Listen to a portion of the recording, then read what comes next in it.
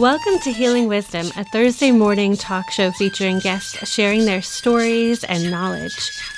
We discuss the healing aspects of the arts, metaphysics, social justice, and adventure through all types of terrain. So join me, Pandora Peoples, here on WOMR 92.1 FM in Provincetown and WFMR 91.3 FM in Orleans. We're streaming worldwide at WOMR.org.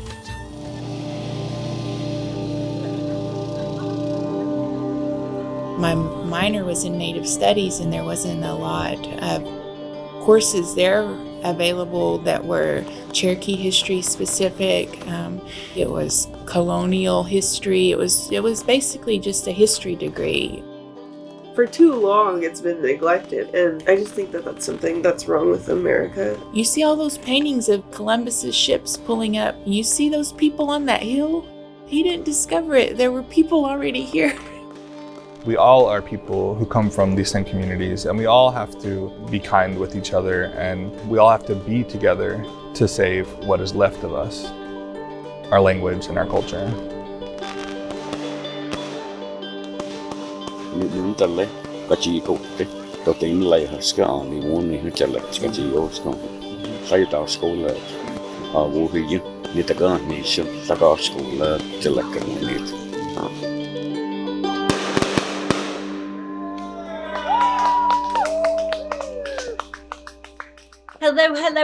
Hello out there. Thank you so much for being with us today. I'm so excited to be speaking with language advocate and filmmaker Schon Duncan. His film We Will Speak is screening at the Provincetown Film Festival this coming week. And so I'm very pleased to be talking about this beautiful film I saw twice. Thank you so much for being with us here.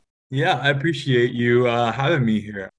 We Will Speak centers on people vested in saving and revitalizing the Cherokee language, and it screens at Water's Edge Cinema Thursday, June 15th at 3:30 and also Saturday, June 17th at 6 p.m.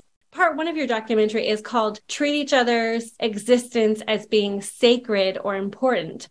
The Indian residential schools did the opposite, separated children from their families, aimed at killing the language and culture of Indigenous people. Indian history is American history. It's an honor to live in these lands. And that is what a big takeaway for me was. I'm here coming to you from Wampanoag and Nauset land. But I think that needs to be part of our language and understanding. It's something to attune ourselves to. And it's a beautiful film, and it helps people, I think, understand that. So Cherokee Nation has been here since the end of the last ice age, correct?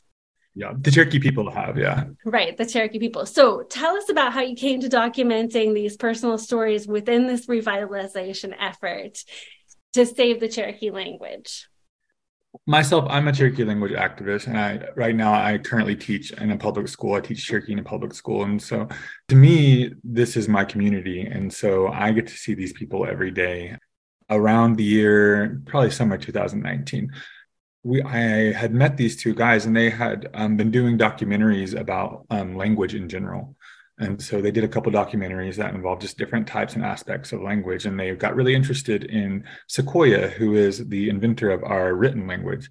And you can still kind of see that in the film a little bit. But when I met them, they had went to North Carolina. They had met TJ Holland. He was an amazing he just knew so much about culture and history, and he kind of sent them our way. And then I saw that they were interviewing people, and I really wanted as many people who are from our community to be in those interviews, because I just believe so wholeheartedly that if we don't tell our story, other people are going to. And so I feel like we needed to be in those moments. And so I took an interview with them. I said a bunch of things that I think they probably had not heard yet from people. And I said, if you want to know more, let's meet back. So we did a meeting that evening, and it just kind of snowballed from there. I said, I know the people who are doing this work. I know what's going on. I know the people who aren't being put on a platform. And so let's show the world, and let's record the true story of these communities. and of the communities that I grew up in. And so we got involved with Kelly, who I'd known since high school. She's an amazing Cherokee artist.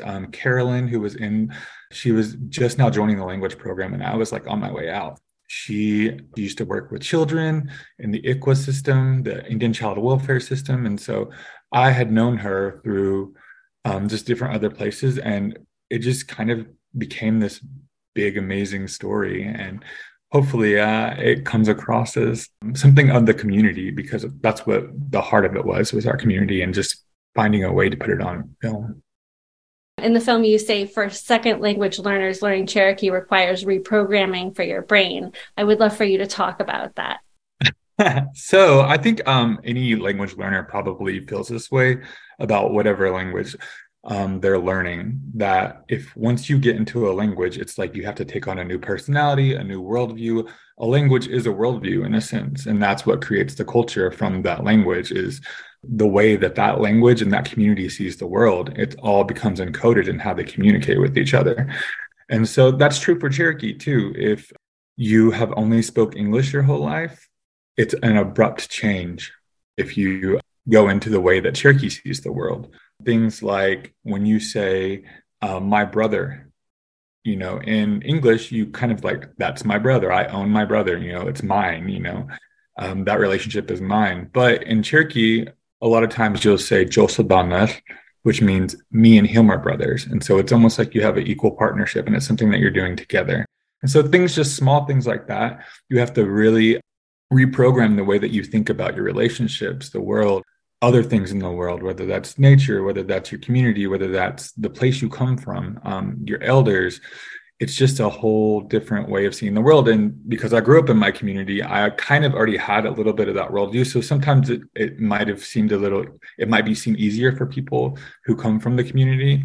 But yeah, it still was a shift for me, because there are things that I felt like I knew about my community, but when it became apparent that it was also embedded in our language, I was like, oh, that's why we think that way, or that's why I say it this way, even in English, And so it's a cool thing, and I think that most languages do, is they give you their worldview when they give you their knowledge. And I think any language has the ability to change your brain chemistry and make how you see the world different.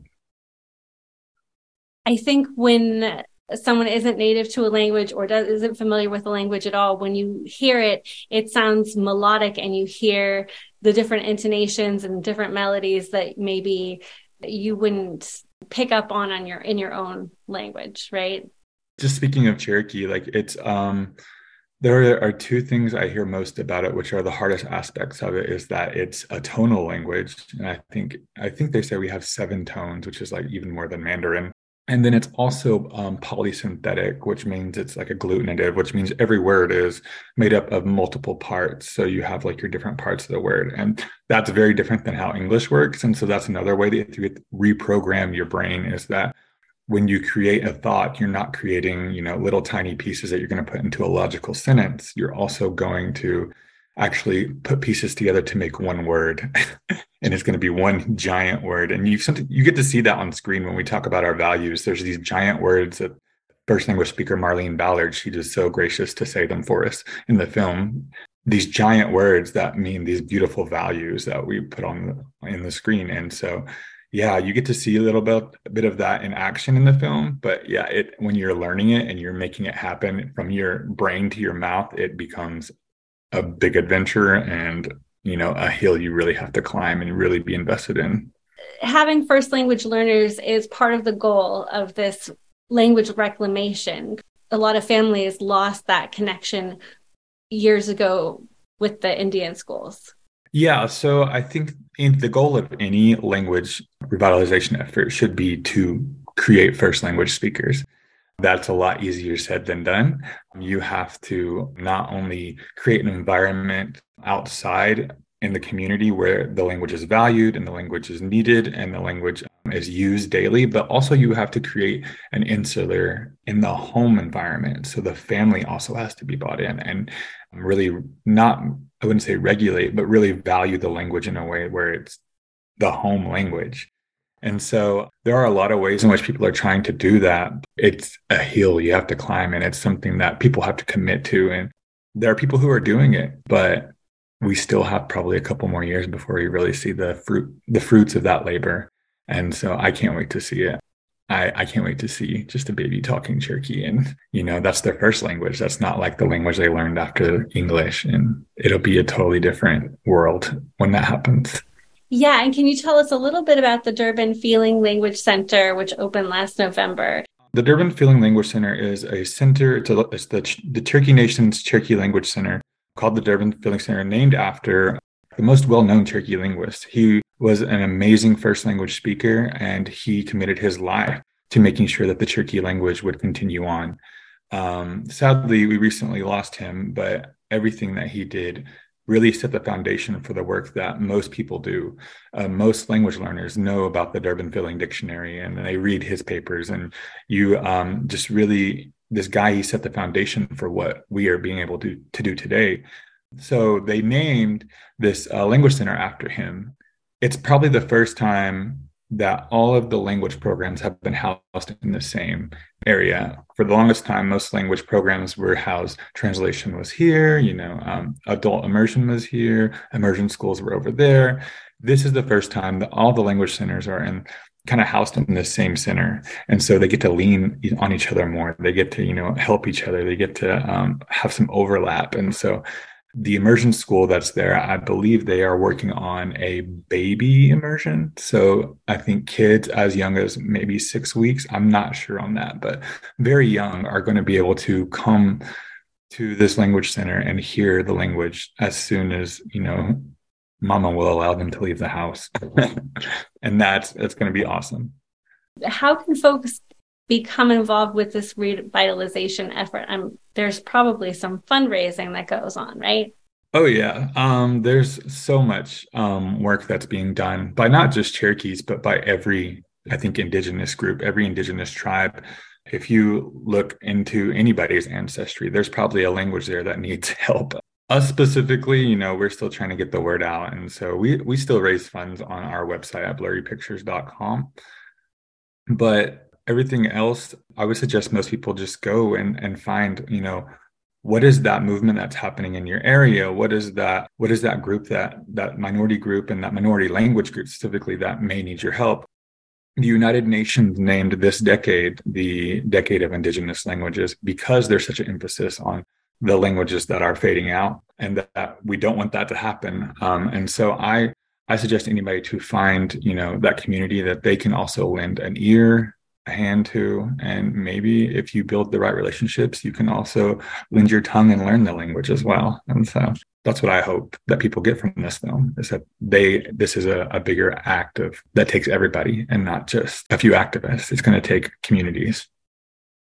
Yes, and it seems like language is almost like a portal to understanding and connecting with the past, like a bridge to the past, but also it's a bridge to the future and a way to connect generations. And in your film, the elders being involved with the young people.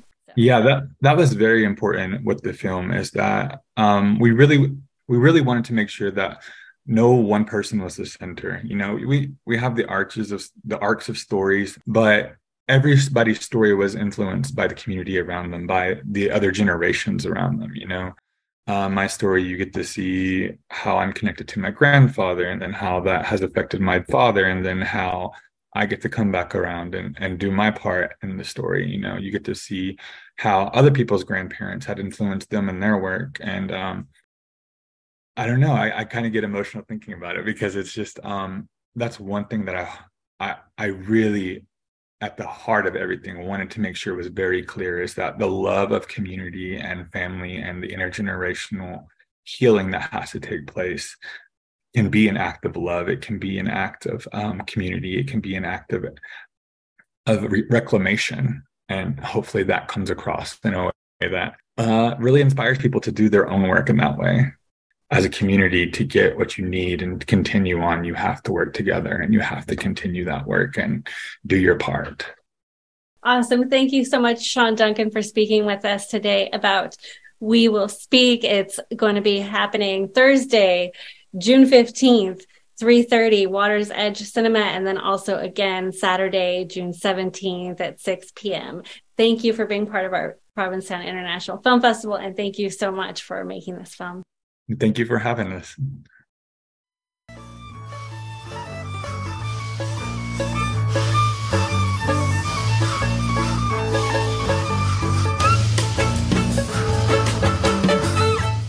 You've been listening to Healing Wisdom at Outermost Radio. All of our shows are podcasts at WOMR.org. Also check out healingwisdomradioshow.com and contact me at pandora@WOMR.org.